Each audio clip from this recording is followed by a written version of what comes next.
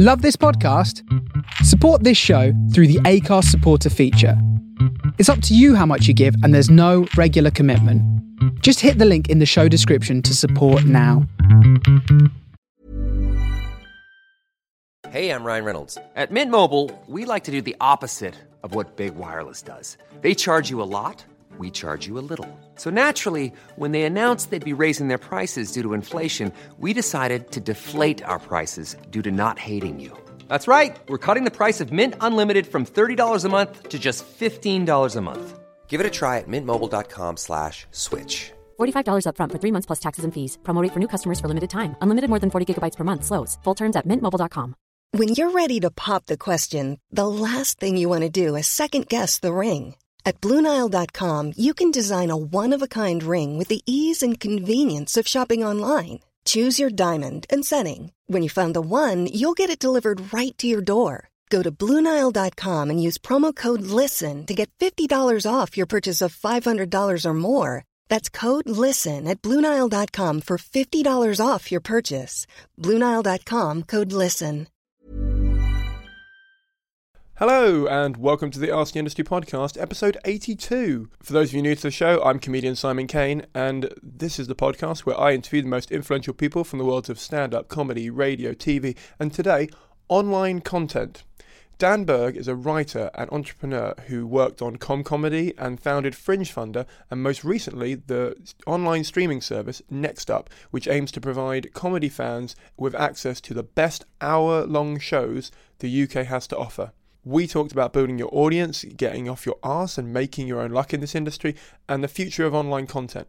If online content is something that interests you, or if you are someone who has any interest in building a fan base or is trying to build towards an hour show that will eventually be a product, will be something that you will want to sell tickets for, that you might want to sell merch for, that you will want to get touring, this is something that is definitely going to benefit you, and it's something very interesting. I've also, I talked about it on there, I've also got Go Faster Stripe coming on, who are really, really prolific in this as well, and I'm talking to someone from Netflix. So this is kind of the first in a little series I've got of online content boosters, shall we say, or services that you can try and get your content onto. So, Dan has also told me that if you are wanting to give Next Up a try, there is a discount code available to you, which is Ask the Industry, all one word, all capital letters. I believe maybe if you try it without capitals and it doesn't work, try it with all capitals. I'm not sure, right?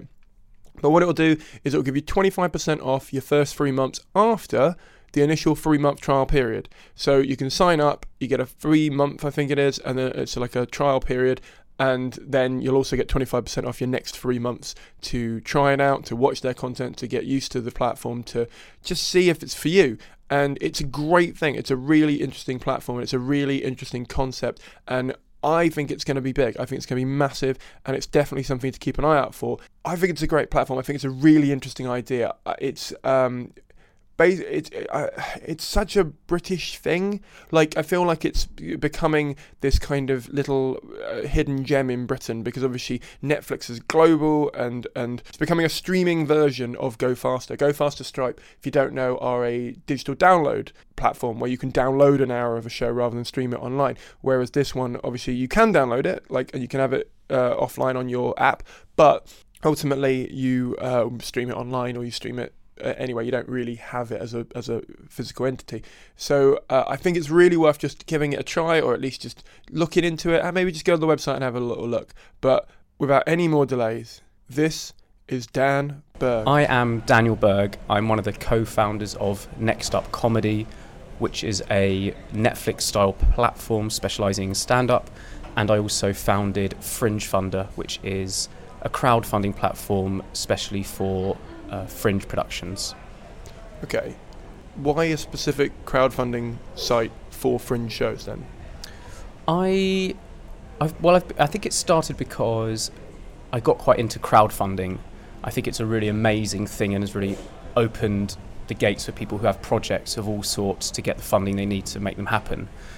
And I did a few projects with various people all around the sort of comedy genre. And I've been to the Edinburgh Fringe a lot of times, and I've seen how tough it is to get a show up there and how to financially make it work. And I know there's a real community surrounding the Edinburgh Fringe. And so rather than people having to trawl through Kickstarter or Indiegogo to find Edinburgh Fringe specific shows they want to help support, I felt like the Edinburgh Fringe is an amazing community. They deserve their own platform for people who want to support those projects and for people who want to take a project to the Fringe to get the funds they need. How are you getting the people, the community around Edinburgh, on the site to basically look for shows to back? Because I assume that's what the dream would be, to have a base of people that would maybe get a newsletter to go, these are the new shows, do you want to back them? Rather than the community around the show going out to their community saying, please back us. That's a good question. So there's work done on social media to help drive people towards Fringe Funder. It is still very early days, and I think there is no instant way to build a super big community. So we're starting to see people who are lurking on the website and, back projects which they don't have a initial connection with. I think it just happens through word of mouth. I think people might back one project and then they see what other projects are on there. Social media, as I mentioned, we're listed in various sort of Fringe supporting things, I think, like the Fringe Society. Others slip my mind, but yeah, I think building a community of people who are interested in supporting the arts and don't have a prior connection to a particular show is absolutely key, and it's something I'm working quite hard on at the minute. And would you describe because by day you're a comedian, well, by night you're a comedian and no? No, I don't do stand up. I read on, because you're with PBJ, aren't you? Yes, for writing. Oh, okay. Yeah. I've seen you written for stand-up, so I assume you do it. No. Have you not? No, written for stand-up. As in, like, for different stand-up like sketch shows and TV shows. Am I? I've done writing for like sitcoms. Never like something live at the Apollo or anything. I've never written stand-up for anyone or performed. Okay. Ignore that. Clearly, I've extrapolated from research rather than. It is on the internet somewhere that I was referenced as a comedian, but I've never done stand-up. Okay, well, let's finish off Fringe Funder and we'll get back to the thing. You mentioned about how expensive Edinburgh is, and pretty much any performer listening to this knows the extortionate costs of taking a show up. Do you think they're getting out of hand in the respect of, from a performer's point of view? I don't know enough about. I don't know where the out of hand line is, because I've never taken a show personally to the Fringe. So I don't really know. That's a rubbish answer, but I don't know where the line is for people and what they can afford, or I mean, from what I've heard, it's terrible. Yeah. But I don't know. I'm in the slightly lucky position whenever I've gone to the Fringe, it's either been in a work capacity or just going there as a punter.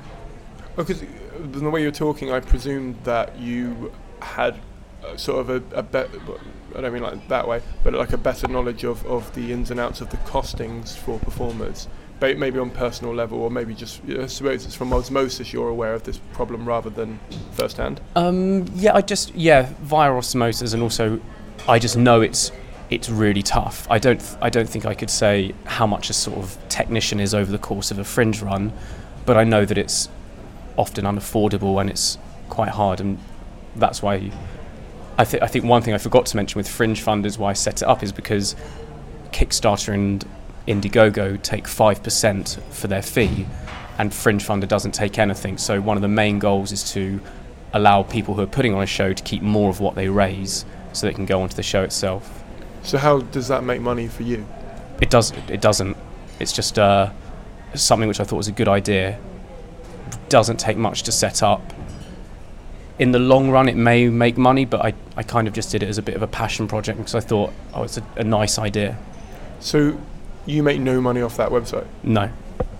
It's currently, last year it was, this year I've now changed it so when you're submitting a project to Fringe Funder, you have it says, there's a little box and it says how much do you want to raise, how long do you want the campaign to run for, and then there's an optional box which is, do you want to pledge a certain percentage of your final fee you raise towards Fringe Funder. Kickstarter, etc. take 5%. You can put 0 if budgets are tight, or you can put something else if you're feeling generous or you want to work it into your overall raise. So it's a bit like the Fringe pay what you want system, which is nice. I'll see how that does. I mean, I think it's just a thing I like to do. So I don't really mind. I don't have a super big business plan for it.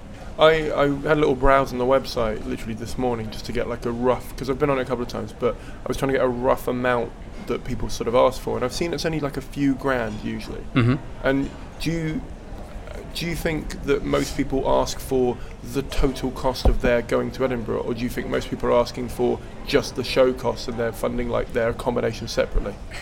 That is a good question.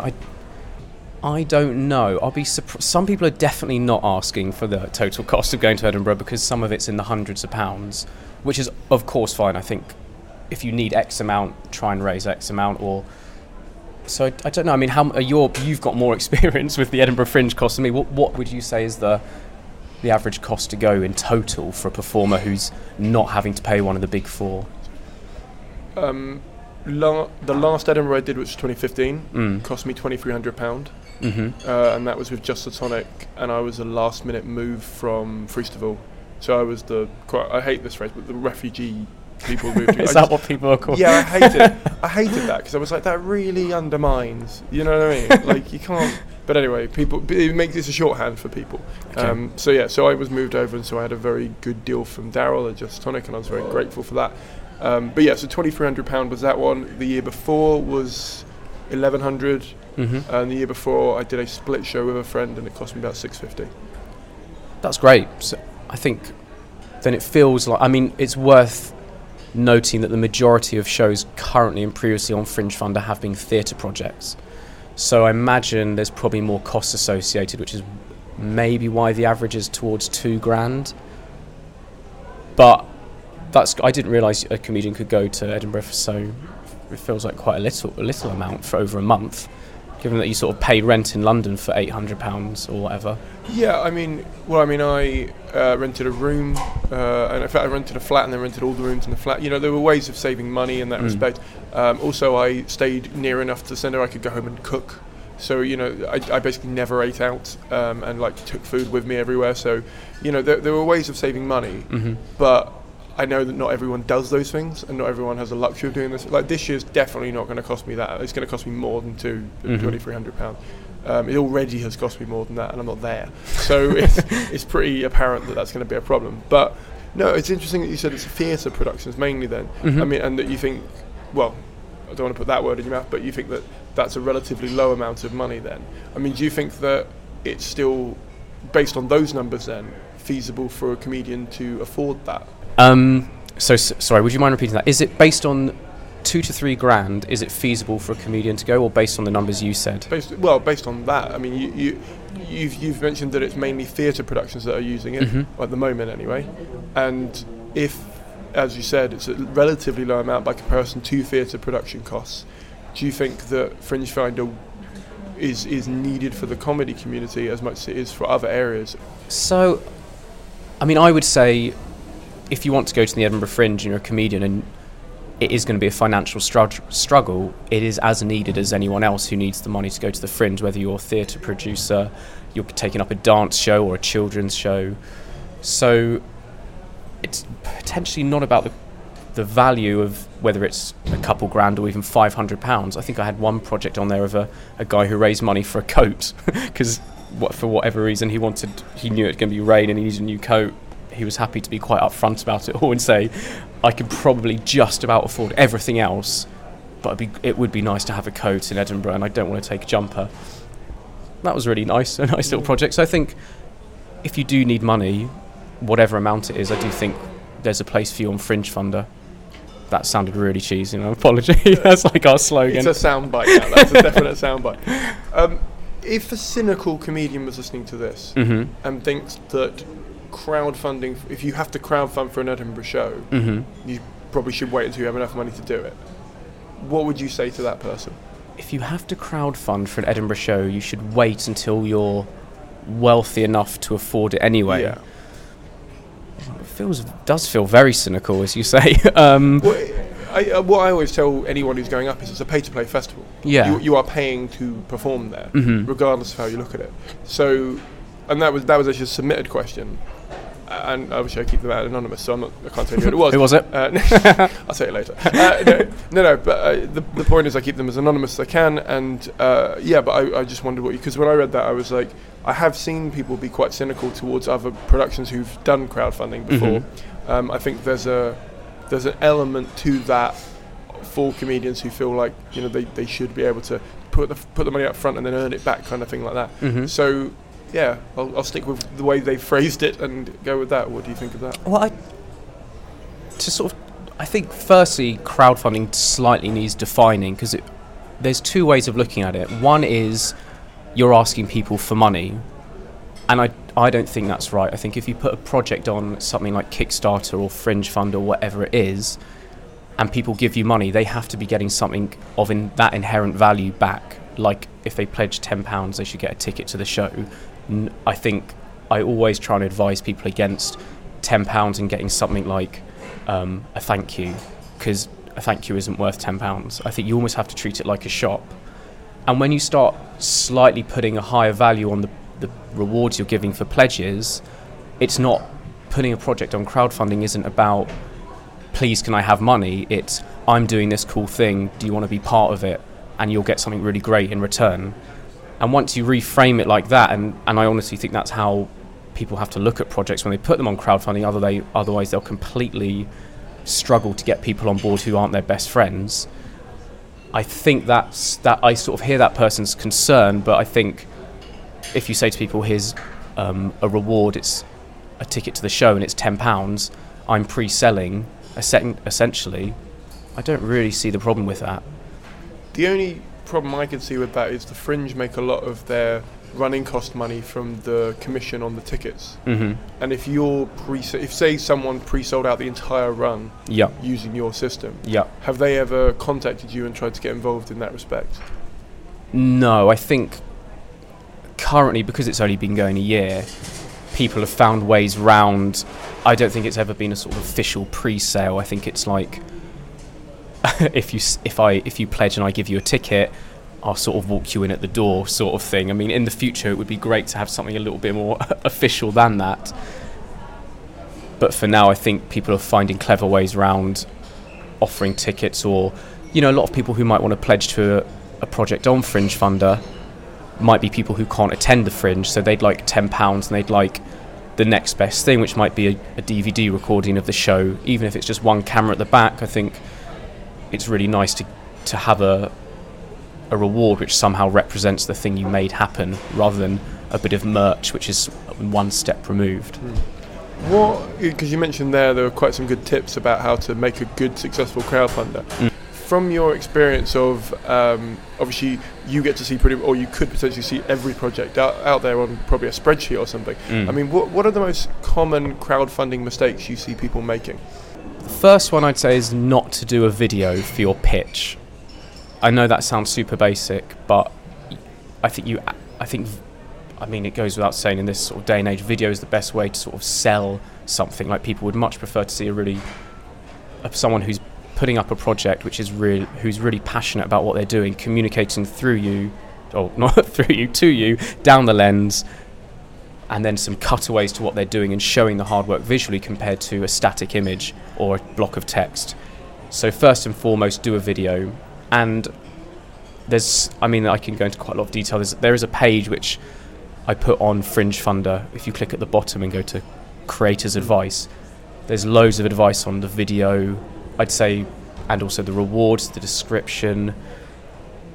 But I presume that advice would be tips to make it good, but I'm wondering what mistakes people are making in terms of, because obviously there's loads of blogs about always include a list of incentives, break it up with really cool colourful banners and all that kind of stuff. But I'm wondering if you've noticed any patterns of things people are trying out that haven't worked, or anything that would, and I'm not trying to be negative, I'm just trying to find out what you're discovering as someone who runs that.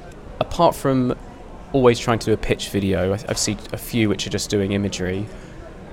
I'd say it relates back to what I mentioned earlier, which is your rewards. I think there's a few too many campaigns who potentially don't put enough thought into making the rewards generally worth the value of the person, of the amount which somebody's pledging. I think you almost have to think of it as, I've opened up a digital shop and I'm selling anything related to this campaign to no friends or family.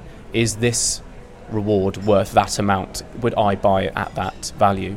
And once you sort of create that litmus test for each reward, I think there's a lot more inventiveness around them and people come up with some really interesting things. And I think the common mistake of a variety of different ways of saying thank you perhaps isn't there, and people come up with some really cool, interesting rewards. And in terms of them building a community, are you allowing people to communicate with their, obviously to get their details to send them out the rewards, but I mean on there, is there like a ability for people to keep track so they can like send out a bulletin saying we're halfway there, how is your community on there for the people that are backing stuff? On Fringe Funder there's options for each project creator to do updates throughout the campaign and after the campaign, and when you post an update, whether it's text, image, you choose which backers it can go to, or it can just be a public post, and you can choose whether backers get notified via email if it's a super important we've launched update.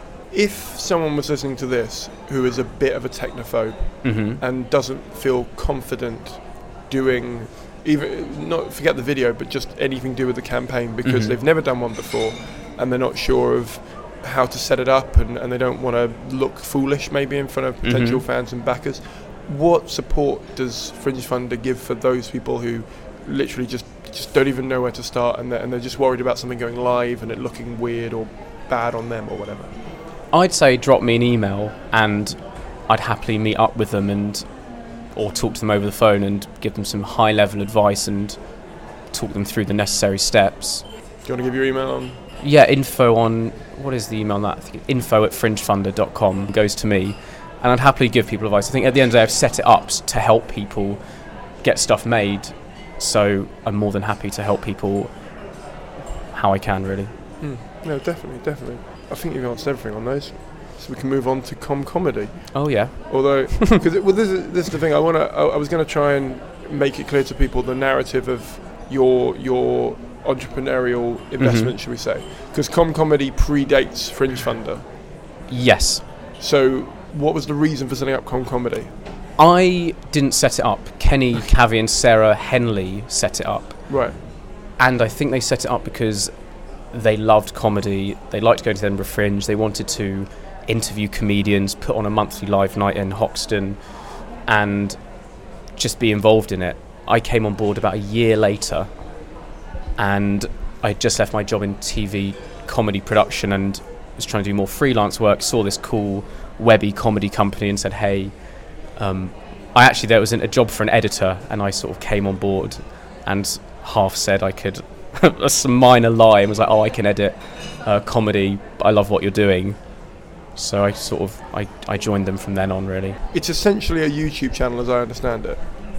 It's a YouTube channel and a monthly live night. It doesn't, because everyone involved in comedy now works at Next Up, it's not very active, if at all, but we've left it online because there's a lot of good content there. Yeah, but I'm just sort of trying to give everyone a kind of understanding of it pre-Next Up, if that makes sense. So because you would run the night, record a lot of it, record interviews and put them on the internet. Yeah.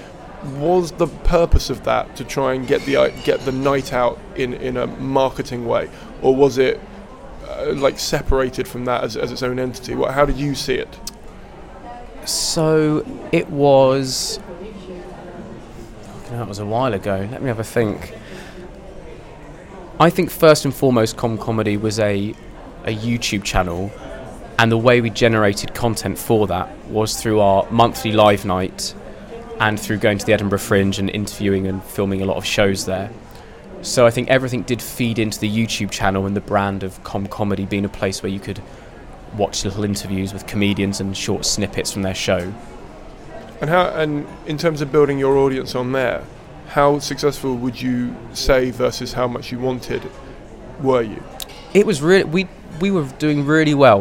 We were getting, I think it's worth saying comedy was always it was a side project. So when we were at comedy, it wasn't a full-time job for any of us. We all had our own individual, whether it's video, comedy, theatre thing going on more full-time. So Comedy was a bit of a side project which paid for itself, so it afforded us to go to the Fringe every year, film loads of shows, put on a live night, and it was, we call it now, a bit of a hobby project.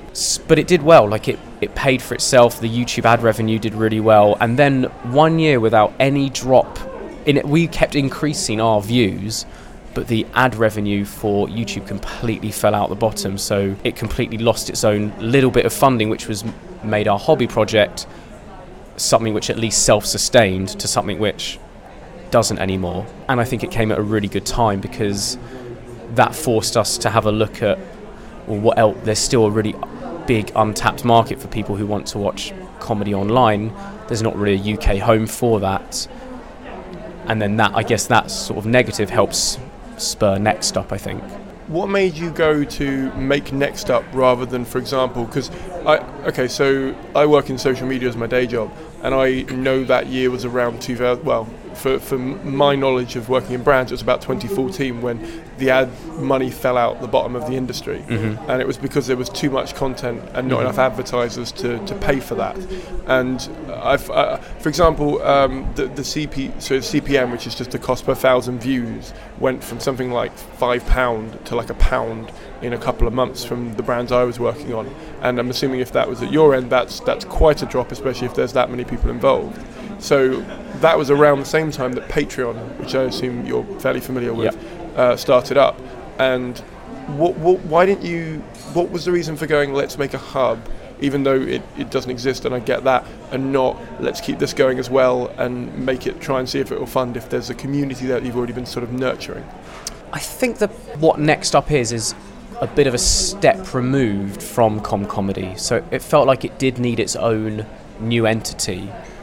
And it was nice to have a bit of a fresh start as well, I think. So it might have felt we could have continued it on. I was actually quite late to Patreon. I think I've only seen it for the past 2 years or so. But I do think like we felt like we did what we wanted to do with Comedy. We made some really, nice friends in the industry. We got to see a lot of good comedy, film it. A lot of people liked the videos we put up. It felt like Next Up was such a different thing. It just deserved its own branding or whatever. Okay, no, it makes sense. Yeah. Odd question, but you funded the Next Up project through your own money. You didn't have like a venture capitalist, as I understand it, or any kind of outsider funding. So for Next Up, we did a lot of work up front ourselves, a lot of development and research, and put together projections and what we think it could look like. And then we were given a tiny bit of seed money from, they're not an investment firm, they're a technology company who also know the comedy sphere quite well.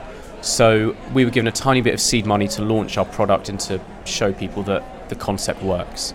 Was there a reason you didn't crowdfund it? Like through Crowdcube or Kickstarter or even like adjusting your own system by that point and maybe going, can we...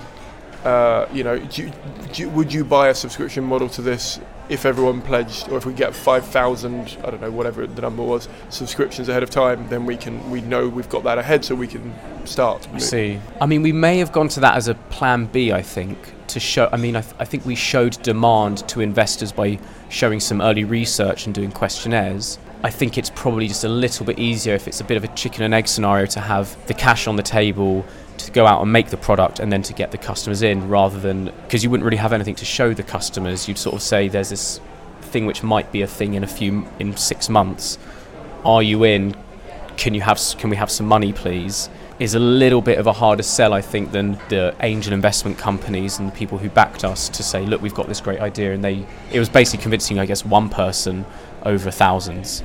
Would it have been any harder or easier for you to convince the community at Comedy and friends of the community and anyone else who you kind of knew who are comedians or writers to potentially pledge to invest a subscription ahead of time for a project that doesn't exist, versus how hard it is for someone to get someone to pledge for a show at the Fringe that doesn't yet exist? It would be harder because I think a show is something perhaps more people are familiar with. Like it's a very tangible thing, like it's comedian X doing a show about Y, and people have a reference to that, whereas I think what we're doing with Next Up largely depends on the acts who are on there, what the platform might look like, And I think without being able to show people that up front, it would probably be a lot harder to get them to commit to paying a subscription. Fair enough. Yeah. I was just trying to, first of all, preempt anyone being cynical about it, but also, given you're quite familiar with the crowdfunding model, I didn't understand why that wouldn't have been a plan A for that. Oh, I see. Yeah, I mean, for going forward, we are looking at potentially doing rounds, not crowdfunding, but crowd equity. Is that the right term? Like Crowdcube, Seeders. So when people pledge, they don't get a show ticket or a postcard. They get an actual stake in the company at the same rate of any investor putting in. How do you decide who goes on next up? That's a very good question. We meet as a team, and the emphasis for us is definitely on quality rather than someone being a big household name or, I don't know, having a load of Twitter followers or something like that. So we try and level the playing field in terms of how notable somebody is already. We try to have a really good diverse selection, so that means as well as people from different backgrounds and having different angles on the world, different genres of comedy as well. We try and give a really diverse range and really try and reflect the comedy scene. There's not really much other criteria, to be honest. I think you have to have an hour or a full show as opposed to a 20-minute spot. I think that's it. I really hope I haven't forgotten a really crucial bit of criteria, but I think we look at I think what I like about Next Up is that we can just judge shows on, like, is that something which we think is a good piece of comedy, and is it reflective of the comedy scene in a positive way in terms of if you're looking at our offering as a whole. So yeah, that's it. We're nice in that respect, I think. So would you say that you all have a similar sense of humour, or is it quite often you'll go in and say, I want this comedian, and they'll go, well, I don't find that funny, and you have to kind of talk it out? Because I assume there could potentially be a problem if you had too many senses of humour that were similar, because then you'll end up with a very, sort of one-dimensional... Totally. Yeah. How does that work? We try and take some of the subjectivity, if that's the right word, out of it. So if we're meeting and we're trying to work out who to film, it won't be like, I think he or she is funny because of X. It will be, this person has... I think there's other metrics for looking at whether it's good comedy, because you're absolutely right. If we all do it based on our own opinions solely, it will get a little bit one sense of humour, and we're very aware there's other sense of humours who we want to appeal to, who want to have acts on who appeal to them as well. It's currently not an issue. We don't try and bring in our own views too much unless someone's like, I don't know, I've seen them and they're definitely racist or something. Yeah. That hasn't been an issue, yeah. I was going to say, so if you're a racist comedian, don't even bother emailing in. Which is fair, I think. Yeah. If someone was listening to this and they said Netflix or Amazon or whoever the big player you want to imagine at this point is, have not a formula, but they know who to get on and how to market it so they make their money back, and obviously they're only going for like the biggest people, and so people at the level that potentially you put on in some cases wouldn't get a look in that, and so they've deemed them as uncommercially viable by their standards. Yeah. How do you go about validating that they are? Well, for us, I think Netflix firstly have a much broader audience than us. So they've got subscribers on their channel who... I'm Sandra, and I'm just the professional your small business was looking for. But you didn't hire me because you didn't use LinkedIn Jobs. LinkedIn has professionals you can't find anywhere else, including those who aren't actively looking for a new job, but might be open to the perfect role, like me. In a given month, over 70% of LinkedIn users don't visit other leading job sites. So if you're not looking on LinkedIn, you'll miss out on great candidates like Sandra. Start hiring professionals like a professional. Post your free job on linkedin.com/people today. Many of us have those stubborn pounds that seem impossible to lose, no matter how good we eat or how hard we work out. My solution is PlushCare. PlushCare is a leading telehealth provider with doctors who are there for you day and night to partner with you in your weight loss journey. They can prescribe FDA-approved weight loss medications like Wegovy and Zepbound for those who qualify. Plus, they accept most insurance plans. To get started, visit plushcare.com/weightloss. That's plushcare.com/weightloss. Hey, it's Ryan Reynolds, and I'm here with Keith, co-star of my upcoming film, If, only in theaters May 17th. Do you want to tell people the big news? All right, I'll do it. Sign up now and you'll get unlimited for $15 a month and 6 months of Paramount Plus Essential Plan on us. MintMobile.com/switch. Upfront payment of $45 equivalent to $15 per month. Unlimited over 40 gigabytes per month. Face lower speeds. Videos at 480p. Active Mint customers by 531.24 get 6 months of Paramount Plus Essential Plan. Auto renews after 6 months. Offer ends May 31st, 2024. Separate Paramount Plus registration required. Terms and conditions apply if rated PG. Probably like potentially more mainstream stand-up comedy. I don't actually think Netflix or other services are necessarily doing an amazing job on reflecting the demand clearly shown on the comedy scene. So if you go to the Edinburgh Festival, you'll see an incredible variety of acts doing all sorts of different comedy. And if you look on television or Netflix, where someone might say they've done a really good job on working out who's commercially viable, there is a definite mismatch on like who they think is good compared to reflecting the demand shown on the scene. So I would argue I'm not sure they are making the best commercial decisions, because they're clearly missing out on so much good comedy, which there's clear demand shown for people to go see in person and people who'll be able to tour shows, but as you said, don't get a look in Netflix.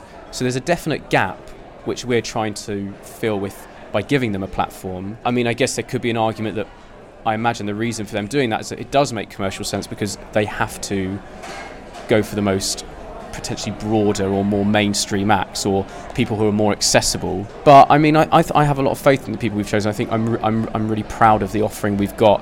I think we are doing a lot to try and readdress that imbalance of address the imbalance of what we think is a gap between people going to see a comedian in person and then them not being able to get their show filmed for television or other platforms. A lot of what you said there was there's demand for people, they go out and watch these people on live, but they're not like getting a look in on TV or having their things recorded. I mean, some comedians are better live than recorded. Oh yeah, I would say all are. Okay. Like, we in no way want to be a substitute for the live comedy industry. I think at the end of the day, it's just not always possible to go see live comedy because you've not seen that comedian. That comedian isn't anywhere near you. You might not live anywhere near where they're touring. Tickets might be sold out. You might not be able to afford it. There's a variety of barriers to entry to seeing a comedian live, and I think for when that is the case, we want to be the next best thing. From my perspective, and I don't know if you've got this feature because I'm not a performer on. I assume you've got like a performer login so they can see their own downloads and views and stuff. I mean, from my perspective, what would be amazing is if you could follow a performer, so you know when their new content comes out, and I could see where people have followed me. So like if when they log in, their account says they're in London, and then I could see how many people are in a city, so I could go to that city if they want, if there was enough people there who might come and see me. Do you give out that sort of stats to the performers to help them kind of build that live audience? Or yes, so every quarter we provide performers with stats of we haven't quite got the detail you mentioned of someone can say I want to see them in X, but we do give them viewing statistics of there's a spike in your traffic from here or there, a lot of your viewers are watching this. I think what we do try and do is drive people to see that act in person. So I mentioned earlier, we don't want to be a substitute for the live industry. To go one further, we 100% want to be complementary to the live industry. So we're working on every video having been able to push people towards the gig listing pages of the comedian, which is a slightly similar to what you've said to a certain extent. But I think the more we can get someone to go see a comedian live, the better, because I totally agree. If I had the choice of seeing a comedian live or on telly, unless I'm sort of really can't be bothered to move the house, I'd always choose live. One of the big things that really pisses me off about on-demand players and on-demand services is that say I watch a program on BBC One, let's say Mrs. Brown's Boys. I never would, but let's say I was, right? And I decide I want to watch that episode again, so I go to the iPlayer and I watch it again. The video that's on the TV, that was on TV, that's now on iPlayer, hasn't changed at all. Like, they've just moved the content to a new platform, and it's still essentially the same content, but I am watching it completely differently on my TV as I would do on the laptop. I mean, I'm like close to the screen. I could be in bed instead of on the sofa or whatever. What do you do to kind of adjust to the fact that they're not watching it live and they're watching it potentially on their phone on a train or anything like that? The content with the actual video, the way it's edited, which in an ideal world would be different depending on what device you're watching it on. Not necessarily a device. So the way where you consume, basically, as we both know, when you make content, you try and make it as applicable to the platform you're going to have it on as possible, so that it works the best, and you're also keeping in mind the consumer and stuff. If you're complementing the live scene, are you changing? So when you put the video online, has it got like intros to it so that you get that slightly different feel to when you would just go in and sit down and watch the show? Has it got like bonus content? Like what are you doing that makes it a different viewing experience online as opposed to if they go and see it live? Got you. Okay. The way in which they were filmed, and this was mainly due to Stuart Laws, who runs Turtle Canyon Comedy, who did a lot of he did all of our original filmings and worked really closely with us and the acts to make it happen. Rather than try and do it differently, he worked really hard to try and convey the feeling of being there in person to watching it at home. So there was lots of shots through heads, a few sort of bits where a comedian might make a mistake.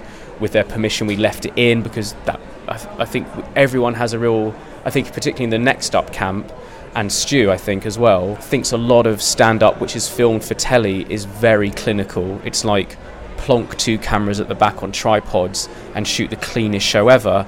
And then, as anyone knows who's ever been to a comedy gig, there's that fear of like something could fuck up, or he buggered that bit up, or she didn't mean to say that line. Like, it's a lot more thrilling and exciting. So we'd actually, rather than try to work to the platform, I think we tried to work extra hard to convey the live environment on the platform, I think.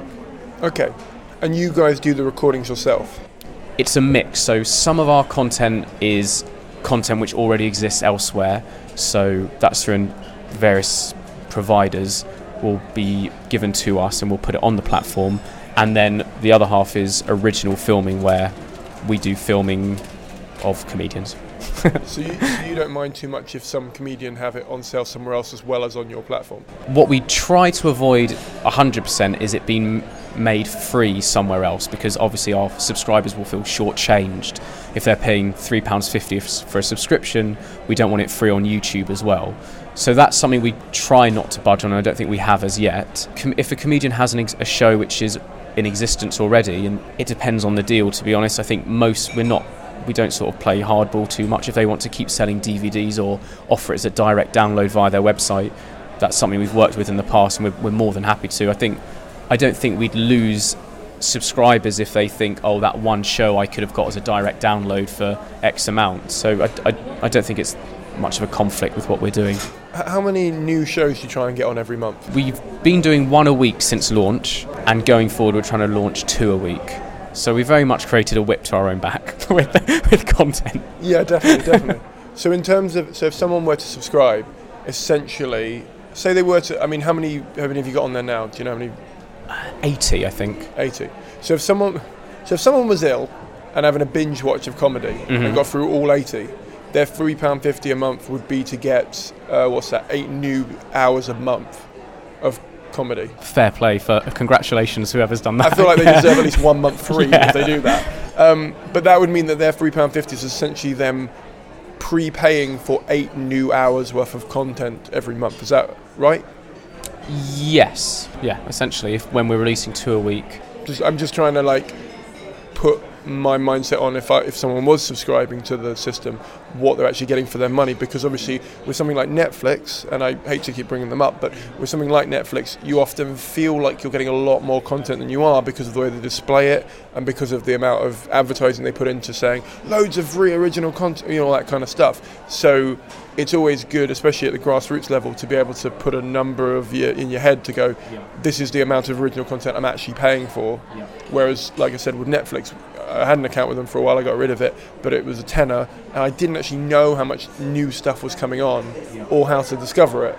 And I presume that you're pushing through the idea of discovery quite a bit. I think it's a bit like going to the Edinburgh Fringe, I think, where people may want to see 1 or 2 names which they're familiar with, And then we're really trying to push people to see 4 or 5 names which they may not have heard of, and hopefully by very means that the content is on our site, it's of a certain quality threshold which people trust us, so people therefore sort of trust us as a curator, and they don't mind taking a bit of a gamble. So yeah, we really want to push people into discovering new talent. We see some really nice bits on Twitter and Facebook of like, oh, just found this person's show, gonna go see them live or something like that. So I think it is working. What features and tools does your on-demand player have that you probably insisted on it having that you couldn't find on other on-demand players, that you think, I really wish more people knew that or more people used that? I was really pleased we had download for offline viewing, because I quite like it if you're sort of going on you have a long journey, and I always sort of stock up my phone with like a really good series, and I'm well aware that Netflix now do that, but I was really pleased at launch that we could do that and they couldn't.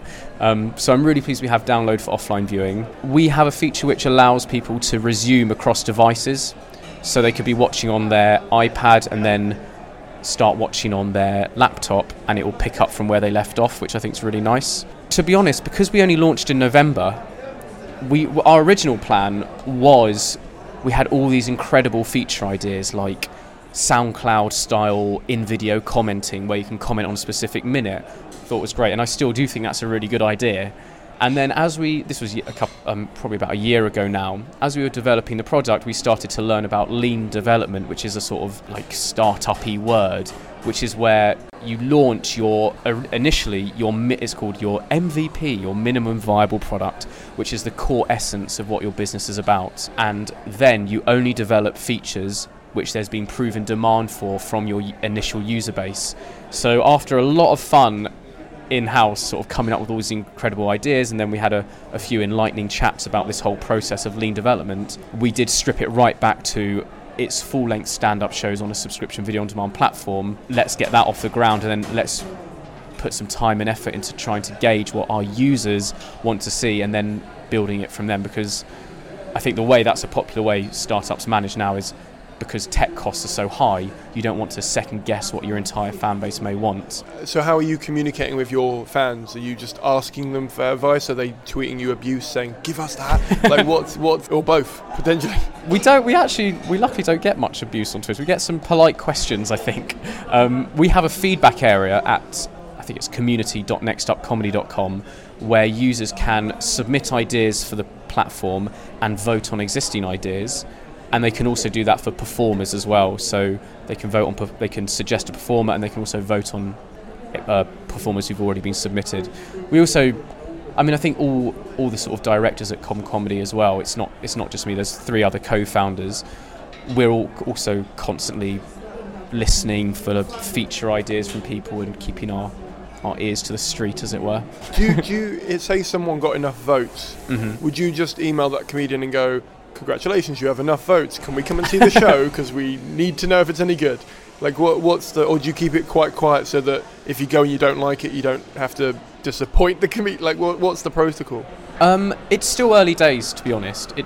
We launched in November, and I think that feedback console was launched about a month later. It 100% weighs in to when we're selecting who to film and who to put on our platform, and it's so useful to see which comedians of our community want to see. Because it's such a sometimes a bit of a tricky workflow to get a comedian on board, it's unfortunately not often as simple as sort of emailing them being like, hey, we'd love to film your show. If we have a really good pre-existing relationship with that comedian directly or through their agent, then that could be done. And I think with our next raft of filming, hopefully we'll be able to tick off a few of the names which are more highly voted on. But it weighs in the user voting amongst other factors with who to have on our platform. Where do you see online and on-demand content going in the next couple of years, especially in terms of the amount of comedians who are making their own shows and putting them online for sale in certain places, or like you said, for free on YouTube? What do you think is going to be like the next kind of big trend in that area? I think a subscription video-on-demand platform called Next Up. So what's going to surpass us, essentially? Well, no, not even that. What? Because it could. All right. Well, let's do it this way then. What do you see as your competitors, and who do you see as your competitors, but what do you see them doing in the next few years that you'll either have to keep up with or diversify away from? Because you must be obviously keeping quite close tabs on them as well. So what do I think our competitors will do and we have to catch up with? I think there's some very interesting areas around virtual reality on the horizon. It's early days, but I think we're quite well placed to start exploring them. There's some cool stuff there, I think. I mean, I think it will engulf entertainment. It's a much more immersive way of enjoying anything. So it feels like there'll probably be a natural progression into what we're doing there in some way. I don't know. I feel like I should maybe feed some fake ones and then make someone else try and do them. No, I don't. I think virtual reality, 3D films, those 360 films. Oh yeah, they're cool. I don't know how that would work with stand-up though, because it's kind of a faced one direction sort of experience, isn't it? Like you're an audience looking straight on. Yeah, you say. I mean, I've been in a few shows where you kind of get a bit bored and you look up in the corner, or you might want to if there's some props on the stage, you might want to just have a quick look. Yeah, that's true. And there are some more sort of shows which involve the whole stage than a person at the mic. I think that's something we're totally up for exploring. I think a few of us in the team are quite nerdy, and so we're always excited by those sorts of things. Realistically, if someone had a show on, say someone had a show on Next Up and it got 1,000 views, because I assume you do it on a CPM basis like most advertising revenue, or do you do it, because on your website it says per view. Yep. So do you have like a flat fee you pay every performer for their views? No, so it works out that 50% of our net revenue goes back to rights holders, and that's proportioned equally and fairly based. So it's not proportioned equally, but it is proportioned fairly based on the minutes watched and nothing else. So no one is at any sort of advantage to another other than did anyone watch my show or a certain amount of it. So it's not a set, because what determines the value an act gets is our subscriber revenue as opposed to individual views of a video. Interesting. Okay. And you've just been nominated for a Chortle. Thank you very much. Yeah. That's all. No. How's that helped in terms of get you more exposure? Has it made a difference? Have you seen any uptake as a result? It was definitely really. We haven't taken a look at the analytics yet. We don't have a thing where it's like, how did you hear about us, which we probably should. So it's hard to know if it caused many people to do it. But I think internally, it was really, really nice. We're obviously comedy nerds, so we know of Chortle, and it's really lovely to be nominated in that category alongside some other really impressive webby comedy things. So it did a lot for our spirit, at the very least. I mean, I'm sure it did a lot for industry respect as well, but we haven't really got a way of gauging it. But I mean, the fact you've mentioned it is enough.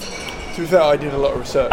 Okay, you really dug deep. Yeah. Well, I mean, aside from your background as a comedian, I've done loads of research. Based on what you've said, I'm pretty sure your answer is going to be you'd be up for trying it at some point. But I was going to say, would you ever invest into original sitcom ideas or anything beyond ours? Or is that at the moment you're just sticking to the core mission statement of the project, should we say? I think if we did diversify into that, it would be quite a few years away. As you said, our core offering is full shows of a live comedy performance done in front of a crowd. So we're trying to give the live event, which you would go to in person, to somebody digitally. And obviously a sitcom or a sketch is not in front of an audience, so it is one removed. I think there's plans potentially on the very far horizon to get into that, but not in the immediate future. And in terms of your community on your website, of course you said you've got a forum there and stuff. Do you use, how active are you in getting involved in conversations with them? Quite active. We answer, if there's ever a question, we always answer it pretty much straight away.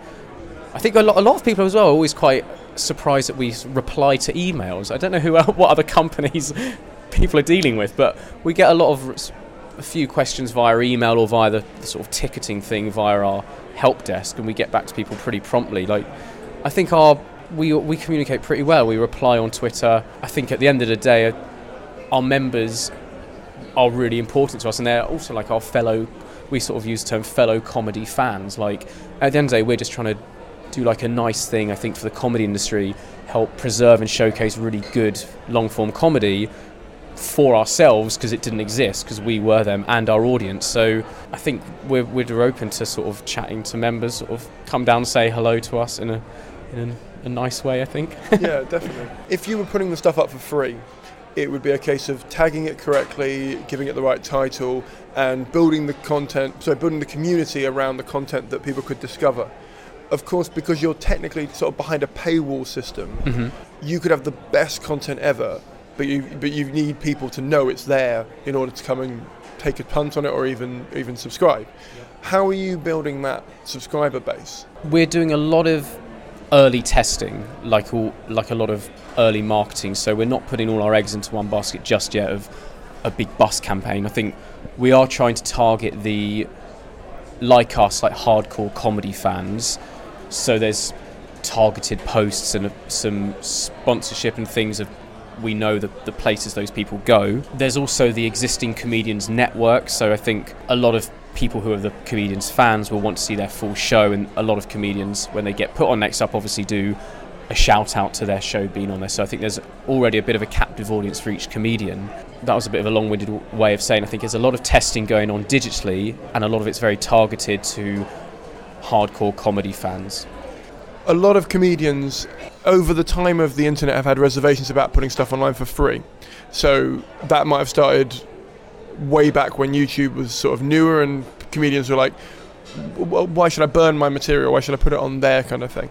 And obviously now that's become much more of a standard for comedians to put a video online or a show online, to have a calling card. How do you think that's impacting, first of all, Next Up, but the industry at large? So how's that impacting Next Up? I think in a strange way it almost helps the evolution of Next Up, because back in the comedy days we had to work really hard to gain comedians' trust to allow us to put some of their material online on our YouTube channel, and I completely understand why that was necessary, because comedians can only really tell a joke is not going to be as funny the second time, so they don't want everyone seeing it. So the fact that we gave them edit approval, we worked really hard to say what can we and can't we put online, helped build the trust for the relationships which we now use in Next Up.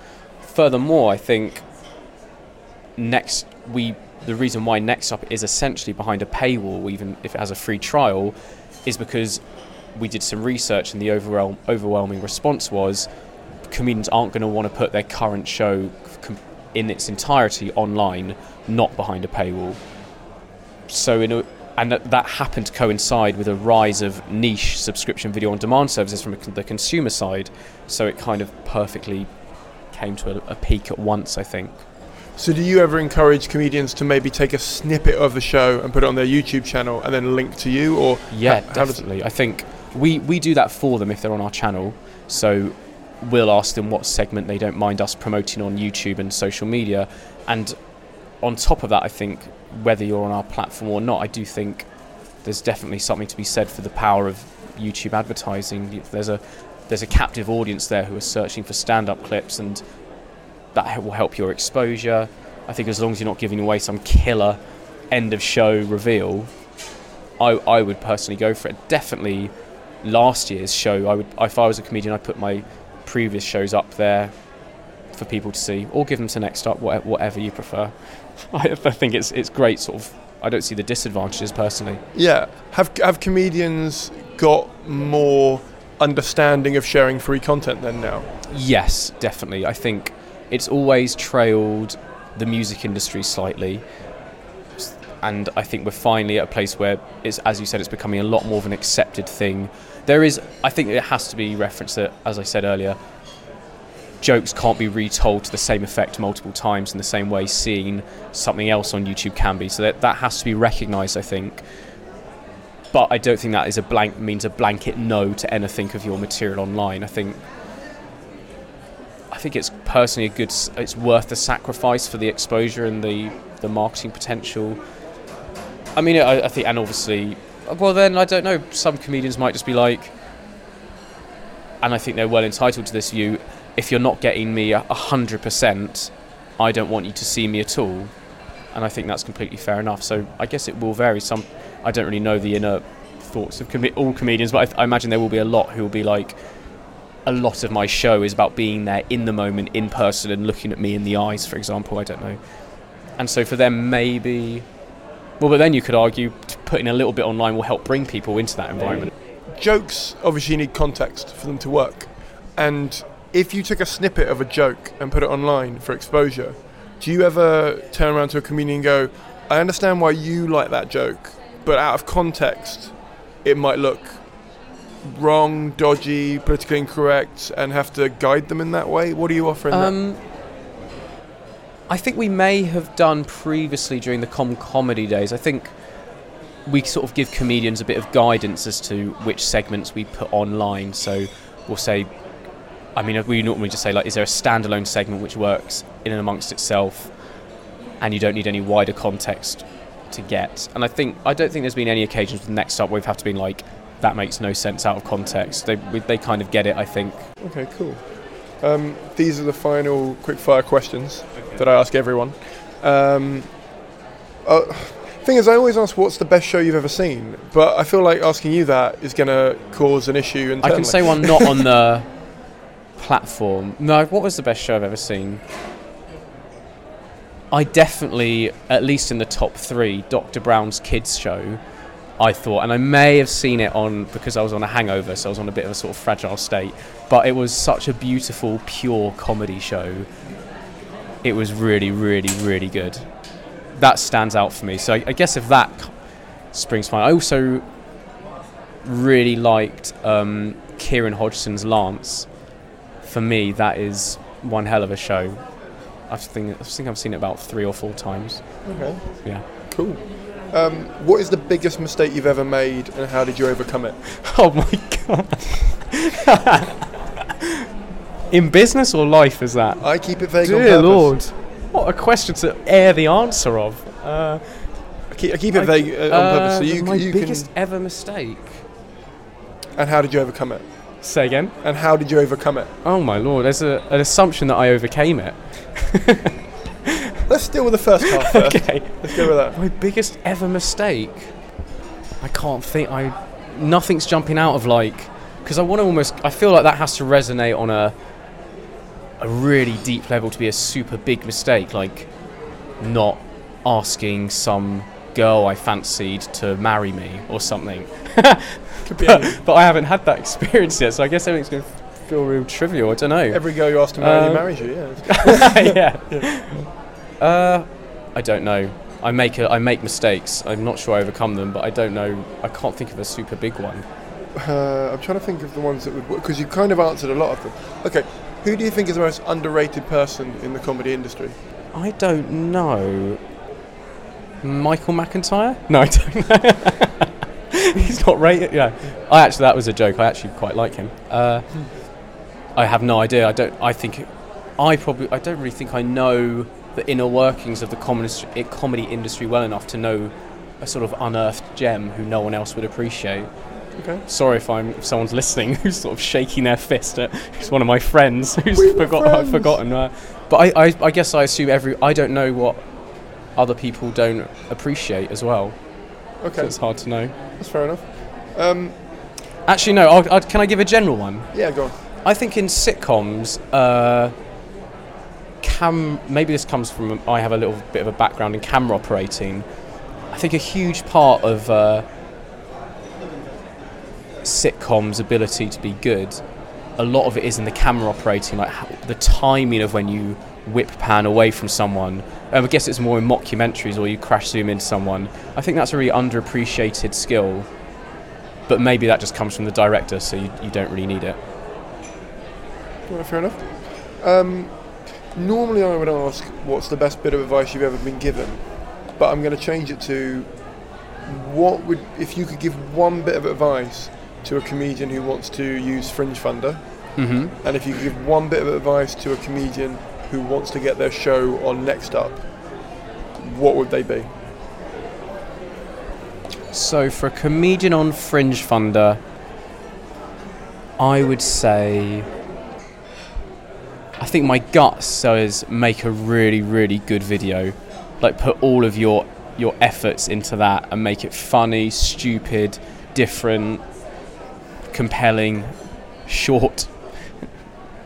yeah, don't skimp on the video. And for Next Up, was that for an advice for a comedian who wants to be on Next Up? Yeah. Is it useful advice to say have a good show? Well, the problem, I mean, that's great advice, but the problem with that is that good is a really subjective word. That's true. It's useless advice. Now you point that out. But it's basically saying be good. Yeah. Okay. But by my standards. That is rubbish advice. I'd say drop us an email and don't be afraid to prod us. We respond normally within like 24 hours to the first bit, and then it might just be the case we're not in a position to get any more content on board, but then just don't be afraid to give a friendly prod if we lose track, and be nice. That should be general advice for everyone. Well, thank you very much for coming on. Be nice. Well, thank you for having me. That was Dan. I really liked. I'm a massive fan of online content. I don't know if I've said that before. Yes, I do. I say it all the bloody time. I even wrote a book about it called How to Make a Living by Working for Free, and it's all about building an audience around your content online. So if you want to buy a copy of that, £5 digitally on my website, or I think it's £10, £11, including posts and packaging as a paperback version. Have a little look. It's really fun. I'm a big believer in scratching your own itch first, so you at least know there's one customer out there for the thing you're making, and I feel like that's exactly what he and the group of them are doing. I love how they're building a community around their project and around the existing scene in Edinburgh, and just helping out comedians, like putting a real effort behind making sure that comedians are at the heart of the product, as well as comedy fans. It feels like a really good, I'm talking about Fringe Finder and Next Up at this point, but it feels like a really good central place for both those two things to meet, so that they can talk and they can express their gratitude or their art in the way that they feel most comfortable, and to be supported in doing that. So if you want to check either of those things out, there'll be links in the show notes. There's links on the website. There's all the things. Just Google it if you really want to not use the links that I've provided for some reason. As I said before the episode, Dan has very kindly given Ask the Industry podcast listeners a discount code. The code is Ask the Industry, all capital letters. I'm pretty sure it's all capital letters you need to put in. It'll give you 25% off 3 months after the initial 3-month trial. So that's amazing. That's just really kind of him. So if you're listening to this now and you are thinking, you know what, I haven't watched enough stand-up recently, but I have been listening to Simon's podcast and I'm up to date and I've done everything for him, like a review and shared a link, maybe I'll go and reward myself and watch some stand-up. Well, first of all, thank you very much for being very supportive of my show, and second of all, have a little discount code to say thank you from me and from Dan, obviously. So please do go and support those projects. See if it's for you. See if you need to fund the Fringe. See if you've got an excess amount of money that you need to raise in a very short space of time, or that you just want a coat. You need a new coat for Edinburgh because it is cold up there. As you said, someone else has done that now. It's not an unheard of thing to try. Mom deserves the best, and there's no better place to shop for Mother's Day than Whole Foods Market. They're your destination for unbeatable savings, from premium gifts to show-stopping flowers and irresistible desserts. Start by saving 33% with Prime on all body care and candles. Then get a 15-stem bunch of tulips for just $9.99 each with Prime. Round out Mom's menu with festive rosé, irresistible berry chantilly cake, and more special treats. Come celebrate Mother's Day at Whole Foods Market. Planning for your next trip? Elevate your travel style with Quince. Quince has all the jet-setting essentials you'll want for your next getaway, like European linen, premium luggage options, buttery soft Italian leather bags, and so much more. And is all priced at 50 to 80% less than similar brands. Plus, Quince only works with factories that use safe and ethical manufacturing practices. Pack your bags with high-quality essentials you'll be wearing for vacations to come with Quince. Go to quince.com/pack for free shipping and 365-day returns.